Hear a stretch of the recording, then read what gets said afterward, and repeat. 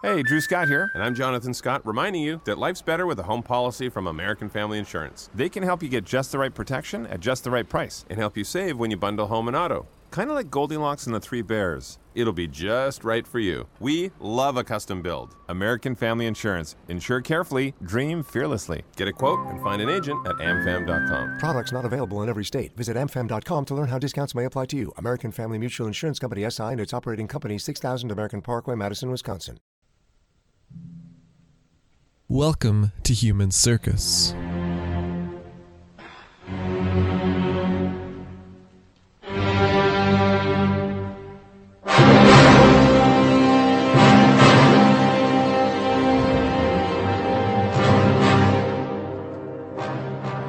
So far with Mandeville, we've talked a little of his possible identity, and to what extent he himself actually traveled at all. Was he at least one of the many who made their way to Jerusalem on pilgrimage? Or did he only have access to those who did, in written form, or perhaps even, in some cases, in conversation? We've covered the text's treatment of Constantinople, the Holy Land, and Egypt. We've been to India, Greater India, denoting a vast stretch of possibilities from Iran to Indonesia. We've talked of the treatment of other religions, and also of those Plinian peoples, those hybrid creatures or monstrous races. Not for the first time on this podcast, probably not the last time either. The Mandeville writer notes that, quote, "Many people have a great liking to speak of strange things, of marvels, monsters, and miracles. And little has changed in that regard. That great liking would not go away. Really hasn't ever since. It's been argued by Jeffrey Cohen, for example, that monsters are critical to understanding culture, to locating it at its extremes, and finding meaning there. Last episode, we touched on what meaning we might find in this case. What meaning Mandeville found, and might have expected of his readers. And it's worth noting that the author does not always seem to be entirely certain of that himself. He was sure that the marvels, miracles, and monsters God had worked ought to be made known as testimonies to his might. In the text argued that such was the case with a monk at the monastery of St. Catherine. He was certain that the crowds of fish offering themselves up on the beach to the king of that land was indeed a great signifier, but less so as to what it actually signified. In the section we're entering here, we haven't entirely left behind those hybrids, those marvels, not all of them monsters. We'll find a gourd-like fruit growing in a very large country between Cathay and India that was cut open to reveal a kind of animal within, a little lamb without wool that people would eat, both enclosing fruit and inner meat. We'll find Mandeville arguing with those he heard this from that it was indeed wondrous, but only in an entry-level kind of way. Not so much as the barnacle goose back where he lived, a tree fruit that would become a flying bird, and was, he said, quite delicious. Odd to find this outburst of regional pride regarding such things. Odd to find that in other medieval sources, this barnacle goose is written of as being unique to the Kentish coast near Faversham. But so it goes. In this episode, we're headed for China and for the court of the Mongol Khans, the home of the Yuan emperors, though, as was the case in Egypt, we'll find them somewhat adrift in time. We'll explore some of the surrounding regions the text danced across, and their stories. And with this last episode on Mandeville, we'll explore something of the impact of the text. Hello, and welcome. My name is Devin, and this is Human Circus: Journeys in the Medieval World, the podcast covering medieval history through the travelers that journeyed through it. And in light of the context of what's happening as I'm recording this, what's been happening for quite a while now, maybe, depending on where and when you are. I want to take this moment to wish all of you who are listening well in pretty trying times. This is a medieval history podcast. I'm not exactly covering current events here. But at the same time, it feels a little ridiculous to not mention something that pretty much everyone is affected by, or has been over the last number of months. On a personal note, I've been so far so good, barring some lost work while the company I work for sorts out what it's doing and how. And I hope you and your friends and families are also keeping healthy and relatively happy, that you're looking after yourselves and each other. And I hope you enjoy this bit of 14th century escapism. And now, back to the story. We pick it up in China. The text introduces southern China to us as the best region in India, the most pleasing and most bountiful in all things within man's power. A place you travel many days east on the Indian Ocean to reach. A land of 2,000 cities, and many more towns, where no one goes begging. A nice place.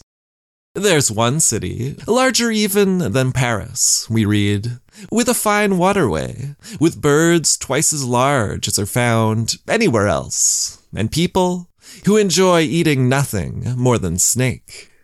Give a luxurious banquet in this city, but offer no steak, and your guest will offer you no gratitude in return. Another city, home, as Mandeville notes, to a small number of Christian friars, is larger still, at 50 miles in circumference, the largest in the world, with 12 gates out. It's through one of them that we'll pass to reach the monastery. There, in a monastic abbey, a little way from the city, we find a garden large and beautiful, abundant with fruit trees, and home to a variety of different apes and other creatures. If we wait until the monks finish their meal, we'll see one of their number bring the leftovers out into the garden and ring a small silver bell. Then, all of the garden's animals, 3,000 or 4,000, Mandeville says, come out and form ordered lines. They're fed from a silver vessel, and when they've finished, the bell rings again, and they all disperse, making their way back where they came from. Obviously, the numbers are a little too much to take. I mean, how large is this garden supposed to be, that it can hold 3,000 or 4,000 baboons and sundry other creatures? And then, how large is that silver vessel supposed to be, that it can feed them all? And how absurdly strong is that monk, that he can carry it out to them? But there's more to the story than that. When our narrator asks a monk why they do it, he replies that the animals have the transmigrated souls of human beings now dead. That the gentler and more attractive ones were from nobles and aristocrats. The uglier from base commoners, naturally. What we're looking at here is reincarnation, and our 14th century Christian guide seems to take it in stride. All right, he says, but wouldn't it be better to give the food to those souls who are still human now? To the poor? The answer, there are simply no poor here. No poor, and one grand city after another. Overall, the place gets a glowing review. From the Buddhist monastery near Hangzhou, what Mandeville calls Kase, with its souls doing penance, its 6 days to Chibens, or Nanjing, with its 20 miles of formidable walls and its 60 fine bridges, sometimes numbered instead at 360. You travel on, crossing a great river, nearly 4 miles in width, its fresh waters snaking through Pygmy Land. Home to an attractive people growing less than 3 feet high and living only 8 short years. None of these folk labor in their own land. Rather, they, quote, keep big people like us amongst them to work for them. And they hold those people in such scorn as we would if we had giants among us. Giants, though they also played other roles in medieval literature, often being the club-wielding eaters of human flesh, the figures of power from before or beyond the human realms, whose heads must be taken by the chivalric knight. From Pygmyland, one traveled through many towns and cities, until one came to the one where many large ships were built, white as snow due to the wood they were made of, and laid out like large houses, with their rooms, chambers, and halls. You left there by the river, along which goods and merchants traveled, and in time, you came to an ancient city, and alongside it, constructed by the Mongols, that of Kadom, the name perhaps derived from the Anglo-French Kaido, itself an approximation of Daidu, the city also known to the Mongols of Khanbalik, the city of the Khan, and more recently, to everyone else, as Beijing. You, through the eyes of Odoric, mediated by the Mandeville author, and then also by transcription and then translation, had finally reached the Mongol capital and heart of the Yuan dynasty's empire. And what did it look like? 2 cities, the old and the new, 20 miles across, and in the new, the palace. Mostly, we see that palace. Around it are walls and unlikely 2 miles high, and within, a garden large enough to feature a fine mountain and fruit-bearing trees of all kinds, a moat, and other water features well stocked with fish, fowl, and wild creatures, so that the Khan may go hunting in his preserve whenever he pleases. Of the palace itself, we see its halls luxuriously decorated, walls covered in panther's pelts as red as blood and pleasantly scented, shining in the light and framed by golden columns. At the palace's center, the great Khan's dais, all in pearls and precious gems, golden serpents at its corners, and below it, fountains of his drink. In his chamber, and atop a golden pillar, there is a ruby, a full foot across, that illuminates the room in the darkness. And then, at the end of the great hall, his throne, raised high and reached by jeweled steps, with a golden-edged table before it to eat from. Next to his seat, lower and to the left, that of his first wife, in jasper with golden edges, and below and to the left of that one, the second's, and then the other royal women, seated as their status determined. On the right, the first son and heir, then the second or some other royal kinsman, and so on. When they feast, they do so beneath a golden vine, complete with branches and grapes, their bunches in red of ruby, white of crystal, yellow of topaz, and green of emerald. The gems, mirrored below by those set into the cups and vessels from which the nobility drink and eat. All manner of expensive materials are put to use in their making, leaving only silver, which they hold in low esteem, and incorporate only on the floor or the occasional pillar. Musicians come forth and perform, and knights in incredible armor crashing against one another. Then, animal handlers bring lions and leopards, birds and serpents, even these things of the wild, worshipping and obeying their lord. And then other entertainers, workers of great spectacles, magicians we'd call them, who cause the sun and the moon to appear or disappear, as if even those stars and structures of the sky yield willingly to the Khan of Khans. All in all, it paints a picture which, as I'm sure you've gathered, is one of magnificence, grandeur, and great wealth. The Mandeville Mongol material that it's made of is a blend of different sources. We've got Hayton the Armenian, a man of political and military experience, who in later life became a monk. We've got Odoric, who we've mentioned a few times on the series. And we've got another familiar figure from an earlier series in Friar Giovanni da Pian del Carpine. His account here filtered through to us via Vincent of Beauvais, the 13th century encyclopedist or compiler. Taken together, the resultant collage shows us the great Khan parading from his winter palace, which we've already encountered, to his summer one. Xanadu, the text calls it, as Coleridge would. Shangdu, if you're looking it up later. We see the Khan borne on a four-wheeled chariot, in a chamber of gold-paneled aloe wood, powerful nobles riding beside as escort, and rather less believably, 4 elephants and 4 stallions go inside. Presumably a bit of a distortion that's occurred over time from the animals going alongside the vehicle. As the party travels through the Khan's 12 provinces, their people set fires before their homes, casting fragrant spices and incense into the flames for the Khan's enjoyment. And which Khan was this? As with the situation in Egypt, the issue of when this all is really a forceful reminder of the nature of this text.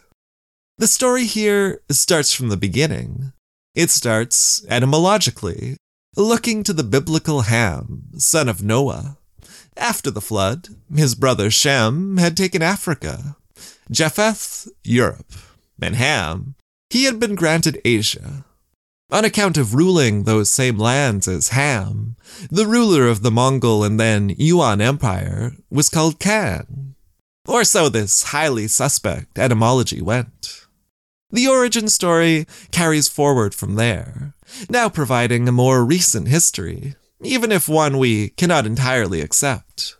It tells of an old man of very modest means named Chongwise, who lies in bed and is visited by a knight, dressed all in white and riding a white horse. The stranger brings with him a message. God has willed that he, Chongwise, unite the 7 tribes, become their emperor, and subject all the surrounding lands to his rule. That is, that of Chongwise, born Temujin, and better known as Genghis Khan. The next day, Genghis tells the 7 tribes, and of course, they're not immediately enthused. They need convincing. But then the white-clad knight returns, and he does so. The tribes make Genghis emperor, and he makes statutes and laws. He commands total obedience, even testing it by ordering people to bring in and behead their own eldest sons. And then he leads them in conquest, first in those nearby lands, and then after that, at the urging of the knight dressed in white, on past a great mountain and into Cathay. Only then, after his successes there, does he die. His brother goes on to wield power after him, expanding into Russia and further west. But the greater power still is in Cathay. They're held by the man introduced in the text, like this, quote, "He calls himself the ruler of the entire world," in the letters he sends, describes himself as Khan, godson, emperor over all those who work the land, and ruler of all rulers. The words around his great seal that he sends say, God in heaven, Khan on earth. The strength of his seal, the emperor of all men. And who was this emperor of all men, this ruler of rulers? The author tells us that when he was there, it was Guyuk Khan, a name he gets from Carpine. But then Carpine was traveling in the 1240s. That was when Guyuk was ruling, and certainly not doing so from present-day Beijing.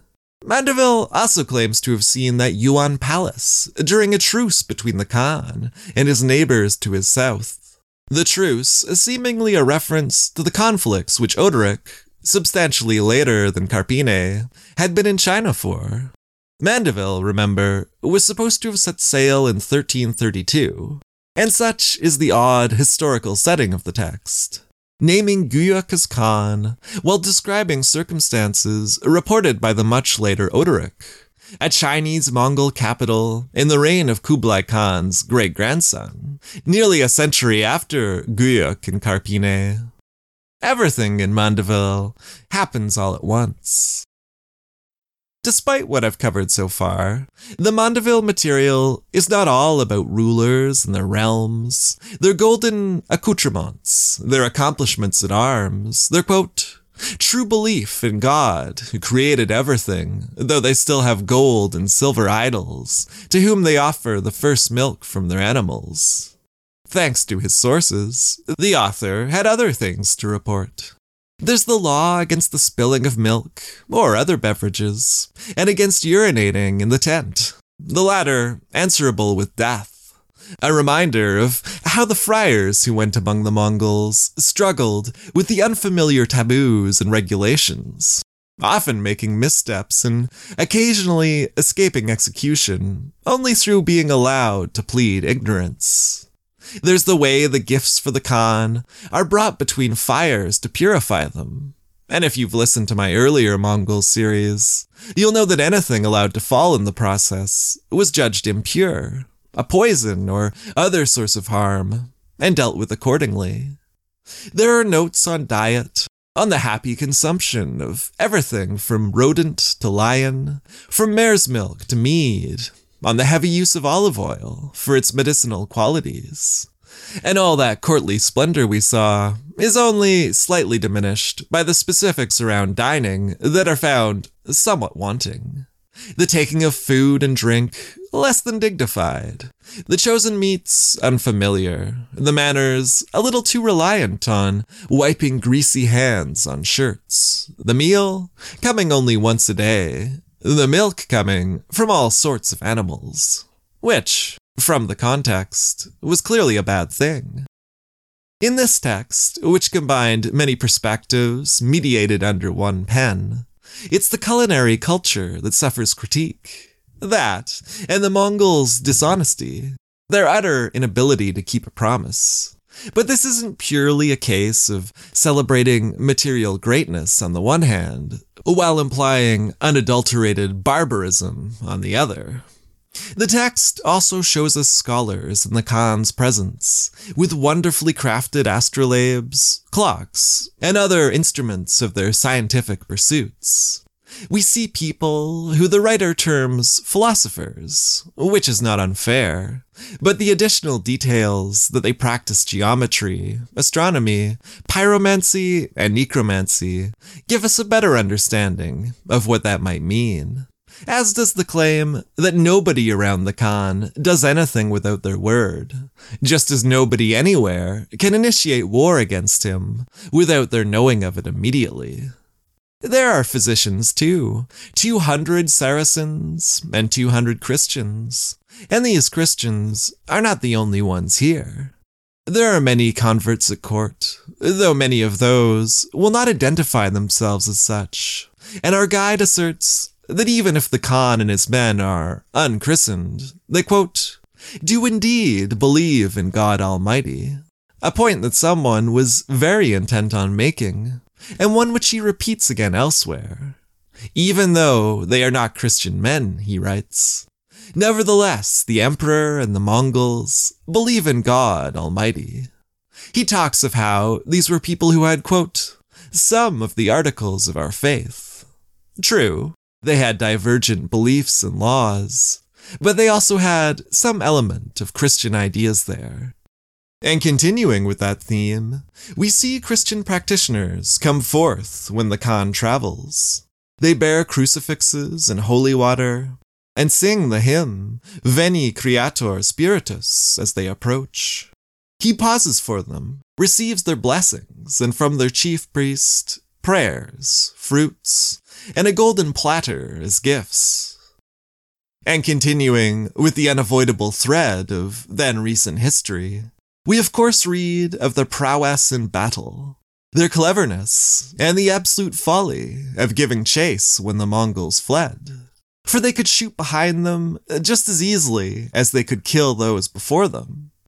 The Mongols' success with false flight had made for a hard-won lesson, but was by this point very solidly established.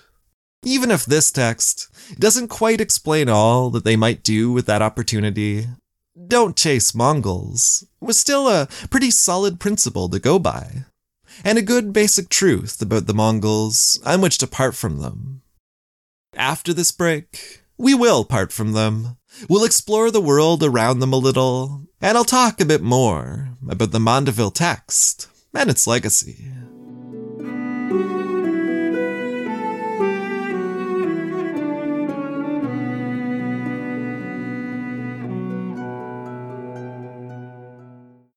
As we saw a little of last episode, Mandeville's world was a weird and wonderful one, and our ever untrustworthy guide, heading south from Greater India and its islands, with his exact position somewhat up in the air, started to sketch out its workings. He said that as he sailed south, he could no longer see the Tramontana Star, the North Star by which sailors were guided, for it wasn't visible so far south. But its opposite, the Antarctic, that very much was, and the two stars between them divided the firmament. Our guide provides astrolabe readings in Bohemia, Libya, and elsewhere. He attests, by observation of the stars, and by anecdote, that the world is a sphere, and that if he had but a fleet and a following, he could travel around it, finding everywhere people, nations, and islands. He recalls a story, one that he says he had heard when he was young, of a brave man who went out for a time to see the world. He went so far as India and its 5,000 islands, and then simply carried on. Carried on by land and by sea, going such a great distance that he eventually came to an island where the people, to his very great surprise, spoke in a language which he recognized. They herded cattle using words which he knew. How was it possible? Of course, he had again reached his own country, or rather, very nearly so. And then the story continues, has him turning back around and going all the way back the other way. It's only on a later voyage, when stormy seas near Norway sweep him to shore, that he thinks he has again found the island he'd landed at before. Notices that same language being spoken in the same way. In Mandeville, there's no real conclusion as to whether this world traveler eventually gets it, but it is an intriguing illustration of a round earth and medieval writers' knowledge of it, despite statements to the contrary that one still sometimes sees. And how did they know it? Not just anecdotally, through odd stories such as this. They knew, as the Mandeville author writes, according to the opinions of ancient wise men, that the planet was round, and its circumference was 20,425 miles. Here, he was giving the Ptolemaic measurements, found in at least a few of his known sources, but actually, he humbly deferred, it was bigger, and he was right. So it was that one could circumnavigate the world in this way. However, he wrote, hardly anyone would ever choose to do so. What with the many ways and territories through which one must pass, getting lost was all too likely. And then there was the incredible distance, such that one climbed from England toward Jerusalem, for so it was then thought of as an ascent. Reached the holy city where a spear at midday cast no shadow, and then descended towards the lands of the Mongol Khan and Prester John. And as one did so, one experienced daylight in those lands just as it was night in England, for the two places were opposite and in step with one another, the one directly below the other. As we started this series, leaving the one, we're approaching an ending with the other. We're traveling through more of the medieval world, from the known and well-trod to the more fanciful. Places like the island where dog-sized ants guarded piles of gold. But it wasn't all so fantastic as that. The author shows us the Central Asian steppe. Tartary, he terms it. A very wretched region, sandy and hardly fertile at all, with extremely wretched people that have a wicked nature and equally vicious, causing death to human and animal alike. There is Russia and the kingdoms of Krakow and Lithuania, lands with waters that are crossable in winter when they freeze over, demanding hard travel in carriages on sleds and carts without wheels, access only to the provisions one has brought along. There are places where the sun rarely shines and it is too cold to live. Elsewhere, in the region of the Black Sea, there is a place where it does not shine at all. This was a location also visited by Alexander in the romances and described by Marco Polo.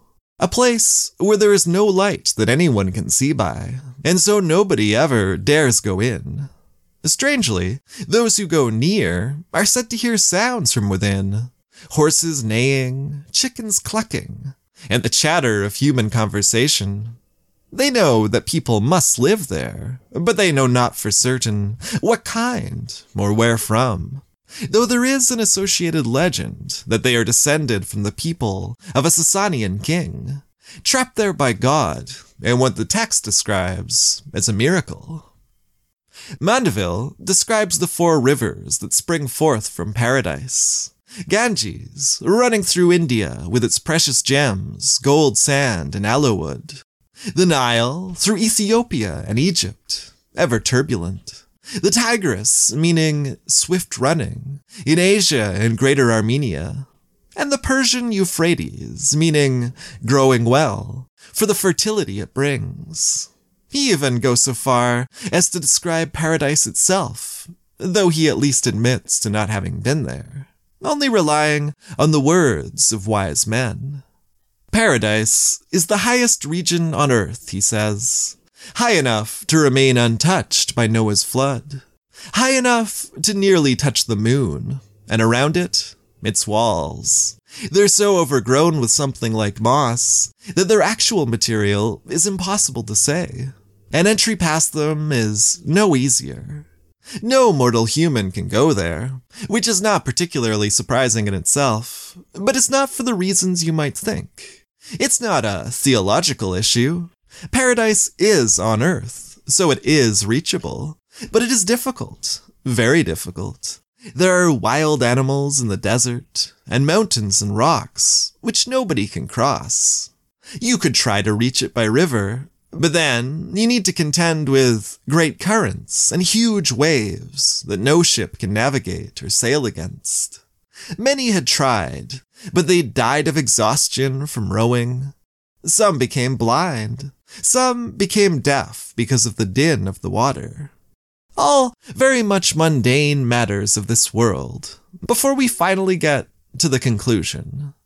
Nobody can go there unless by the grace of God. So, maybe no trips to paradise then, but other regions were more approachable. There was Tibet, with its fertile land, sounding like those closer to Mandeville's birth, brimming with wine and grain, and its fascinating snippet of distant, poorly understood religion. Its people lived largely in timber tents, or, in its main city, in structures strikingly built in bricks of black and white. And none of them were willing to spill blood of any kind, for love of an idol they worshipped there, and for their quote-unquote pope, whom they called Labasi, a man followed by all the region's clergy, presumably Buddhist monks of some kind. There was a large land owned by a rich man named Catalinabas, a massive property containing a place we've visited before on this podcast, a sumptuous, well-fortified castle on a mountain. The castle boasted sturdy walls, and within them, a lovely garden full of fruit trees, sweet-smelling herbs, and beautiful flowers, bubbling streams, pleasant halls, and richly appointed chambers of azure and gold. There were all kinds of beasts and birds to distract the senses, and some that were animated by clockwork machinery to entertain. It was another paradise of a kind, a false kind, and this might start to sound familiar. There were 3 virgins, beautiful of course, and young men too, all in golden clothes.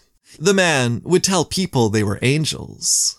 There were 3 gem-studded fountains that through underground conduits he would cause to flow with whatever he wished. One wine, another milk, the last honey. And indeed, the text tells us, he called this place paradise. So what did he do with this paradise? Well, he'd bring in young men, some knight or squire, and he'd show them the magic of his garden. He'd give them strong drink. Instruments would be played by unseen musicians. He'd tell them that they were witnessing heaven, that this was where God sent those who had served him best after they had died. All they had to do to regain entry, to remain there forever, all they had to do was everything he asked them to. Specifically, that meant killing some local noble or enemy, which the young men did. Happily, fearlessly, for knowing what awaited them, they had no cause to preserve their lives. They welcomed death, and all of the luxuries that they thought it would bring. Eventually, the text tells us, the most powerful families of the region had realized what was happening, and banded together to kill the man. They had assaulted his fortress, and destroyed both himself and his paradise, not so long ago. You could still see the site of the fountains, the ruined shells or foundations perhaps, but nothing of value there remained. No clockwork birds, no golden chambers, no gems or angels, milk or honey. All it had held that had made it heavenly had been plundered or torn down to broken remnants, and only the stones remained. As I mentioned, we've heard this particular story before. This is the tale of the Old Man of the Mountain, of the Syrian Nizari Ismailis, the assassins, often thought to have reached the Mandeville author via our friend Odoric, though there are some details which suggest an additional source. And indeed, there were no shortage of available Western literary sources by this time. Marco Polo, Jacques de Vitry, Benjamin of Tudela, and Arnold of Lubeck, among others. But maybe the most interesting aspect of this version is that there's no mention that the lord of the mysterious mountain fortress is a Muslim. A pretty significant omission. It reads instead as a depiction of a kind of Christianity, of a false preacher. We're reading of a Christian heresy here, rather than an actor within an entirely different religion. And it's worth noting that the assassins seem to have by this point entered the realm of literate public knowledge for Mandeville's audience. There were already examples enough of crusader lords killed by them, kings declaring their fear of them, but there were also already allusions being made in poetry. Writers who compared their enthrallment to their beloved to the assassin's unswerving loyalty to their master. "You have me more fully in your power," one said to his lady, "than the old man his assassins." Which I think is really fascinating. These people who were hated and or feared by orthodoxies within both Islamic and Christian belief used to illustrate a kind of admirable commitment in the very earthly sphere. But like Mandeville, we should journey on. We're going next somewhere our author says he went himself. Somewhere he says is not so very far from the Old Man's Mountain. Somewhere he tells a story of that sounds extremely similar to a place we went in the Mongols series. Some call it the Enchanted Vale, the text says. Some, the Valley of Devils. Some, the Vale Perilous. It reminds me of Friar William's description of the place on his way to Mongol Karakoram, where his guide begs him to pray for safety, because they're entering a place where demons are very likely to leap out and disembowel the unwary rider. Mandeville gives it a little more detail. There are intense storms and strange, terrifying noises, like those of kettle drums and horns, with no apparent source. There are devils, always have been, and some say that there is an entrance to hell. It all sounds like a place that makes you wonder, why would anyone go there? The answer, of course, was silver and gold. It was the promise of such riches that pulled people there, many who went, ending their lives strangled by devils. Few returning, though clearly some had to tell of the rock at the center of the valley, where the head and shoulders of a devil was visible, utterly repellent and horrible to see. And I'll read the text description here in full. Quote, "There is nobody in the world, Christian or otherwise, brave enough not to be terribly afraid should they see it. He looks at everybody so piercingly and so wickedly, and his eyes are so fast-moving, flickering like fire, and he changes his countenance so often that nobody dares for all the world to approach. Also, lots of flames of different colors come out of his mouth and nose, and sometimes the fire stinks so much that nobody can bear it. However, as was the case for Friar William, good Christians who are secure in their faith can go into the valley without harm, and as long as they confess properly and they bless themselves with the sign of the cross, devils will not injure them. Naturally, our author was among those good Christians. A party of 14 went in, among them 2 Franciscans from Lombardy, who sang Mass and gave communion. But still, only 10 came out, with no one aware of what had become of the missing 4. Those who had made it out told of surviving horrific storms that threw them to the ground. They told of precious gems and metals in abundance, though they wouldn't touch them for fear of the aforementioned devils, and for uncertainty that what they saw really were gems, and not some kind of devilish illusion. They were equally uncertain about the dead bodies, a multitude of them, as if 2 great kings had joined in battle there in the valley, and left both armies lying on the ground. It was a grim thing, to be sure, one which the text makes clear was a daunting ordeal that had worried them deeply before they began. And indeed, it was one which, in some versions, features tromping over the wailing corpses of those who had gone before. However, despite my repeated references to Friar William here, and there are certainly similarities, he is apparently not the friar that this story is ascribed to. That is, again, Odoric. And in a pretty funny little touch, the Mandeville author actually seems to include Odoric in his telling.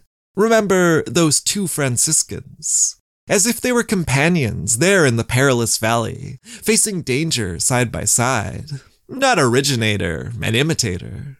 The author unobtrusively connects the 2, and the connection would in some instances become stronger over time. In one German translation of the Odoric text, the friar would actually be described, quite hilariously, as faithful Brother Odoric, companion of the knight Mandeville in India, the 2 having apparently shared in bold adventure. A later translator pauses in the telling of the Mandeville anecdote to report that they've seen the story confirmed by a work in the Franciscan library, apparently that of Odoric himself, adjusted over time to comply with Mandeville's account. These texts were alive and reactive, like planets in one another's gravity, but simply having been first, been original or authentic as we might term it, did not make one the sun around which the others circled. Mandeville, whoever he was not first. He didn't go to many of the places he said he did. It's possible that he went nowhere at all. Possible also that he traversed some much more modest itinerary. Not all the material is easily identifiable as coming from one particular pre-existing source or another. But if his was not to be the original, it would be to have lasting impact, quite beyond many that were, reaching a kind of bestseller status that his sources largely would not. And this was not entirely undeserved. Maybe he had not really served the Egyptian Sultan, or observed the religious festivals of India. Maybe he hadn't resisted the lure of demons in that infernal valley, or looked upon the splendor of the Mongol Khan's Chinese palace. Maybe he hadn't even gone so far as to make the pilgrimage to the Holy Land. But he had created something of his own. It was a collage, yes, but not one which simply parroted the reports of others. At times, he'd disagree with his sources, and this was, admittedly, not always for the better. See, for example, how he insisted, against the word of his source, that the pyramids were grain storage facilities. At times, he'd reframe them, or put them to a new purpose, react to them with a new opinion. His own spin on Oderic's religious takes are an example of that. As I've mentioned a few times on this podcast, the use of another's material cannot really be understood in the way we think of plagiarism. It was part of how one fitted one's work into the established body of knowledge. However, in this case, the close resemblance to Oderic's writing was noticed, and to some effect. Oderic's less widespread work, both in the spread of the text and in the breadth of geography it covered, was sometimes, as we've seen, actually taken as that of one of Mandeville's companions, or even as itself being, out of the two, the one that was a copy. Mandeville's account, though a fabrication, would have legs. Medieval Mandeville manuscripts, or their fragments, survive in unprecedented quantities, and its popularity would carry over into the print era. There were those who read it for the theological framing of the wider world, or for its entertaining depiction of all the strangeness it contained, for morals and marvels. It was, for a time, taken as a pilgrimage narrative, and then, shifting with the needs and interests of a shifting world, one of geography and exploration, referred to by Columbus and Raleigh, a framing that would eventually lead to its fall from grace. As Rosemary Tsanaki concludes in her book Mandeville's Medieval Audiences, quote, "This was the attitude which was to contribute to Mandeville's becoming a figure of ridicule, a liar. Once the age of exploration his work arguably helped to institute began to disprove his claims of monstrous races in the East. As she puts it, history, romance, and religion were thrust into the background, as the book began increasingly to be consumed and then judged as a piece of travel writing that reported on the actual geography of the world." The work did not entirely disappear. One copy features substantial annotations, likely written by the famous 16th century astrologer John Dee, and in the late 16th century, it was read by the heretical miller Menocchio, star of Carlo Ginzburg's microhistory, The Cheese and the Worms, a book that I haven't read in a very long time, and had entirely forgotten that there was any mention of Mandeville there. But Menocchio was burnt to death in 1599 for his views and his inability to keep them to himself.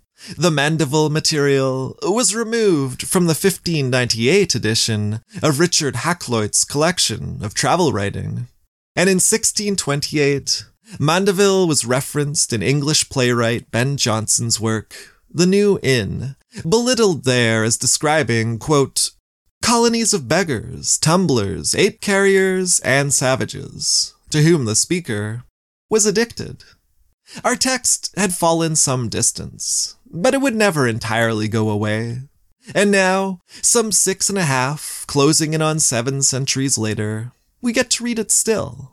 And it's still changing as new translations are issued, based on one edition or another, as new people look to it, for or with new information. There is more to the book than we've seen here. There were other places to go. Ones where 70-foot giants lived, or women with jewels in their eyes who could kill with a glance. But I won't be getting to all of them. I'll steer this episode towards an end with a passage from where Mandeville ends it. Quote, "There are many countries and marvels I have not seen. Therefore, I can't describe them correctly. Moreover, in countries which I have visited, there are marvels that I haven't described, as it would take too long, and so consider yourself sated now with what I have said." Also, I wish to say no more about such marvels as are there, so other people might travel there and find new things to describe. Things I haven't mentioned or described, because many people very much like and desire new things. So I, John Mandeville, knight, who left my country and traversed the sea in the year of our Lord 1332, and have passed through many lands, regions, countries, and islands, have now come to rest. I have compiled this book and had it written in the year of our Lord 1366. That is 34 years after my departure from my country, for I was traveling for 34 years. The storytelling wasn't quite done there. Our guide tells us that he went home via Rome, that he shared his book there with the Pope, and told him of all the marvels he had seen, that the Pope gathered up a council of all his wise men, including many from the world over, and that the Pope and his council concluded that the book and all it contained was true. Therefore, he said, the Holy Father, the Pope, has ratified and confirmed my book in all topics. So there you go. Mandeville says he saw it, and the Pope says it is so. Feels right to end things there.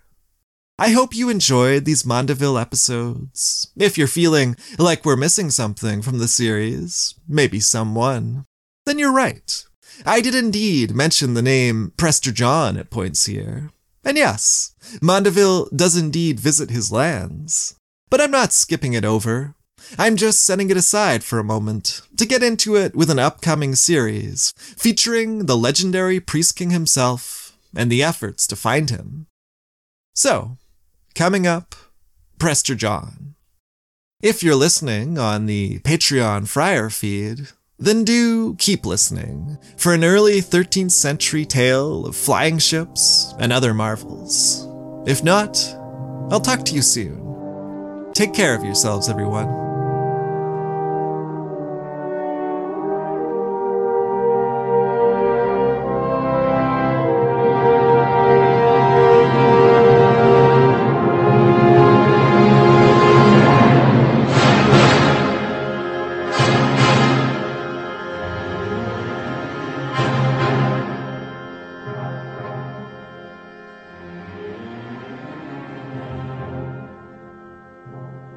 Human Circus will return.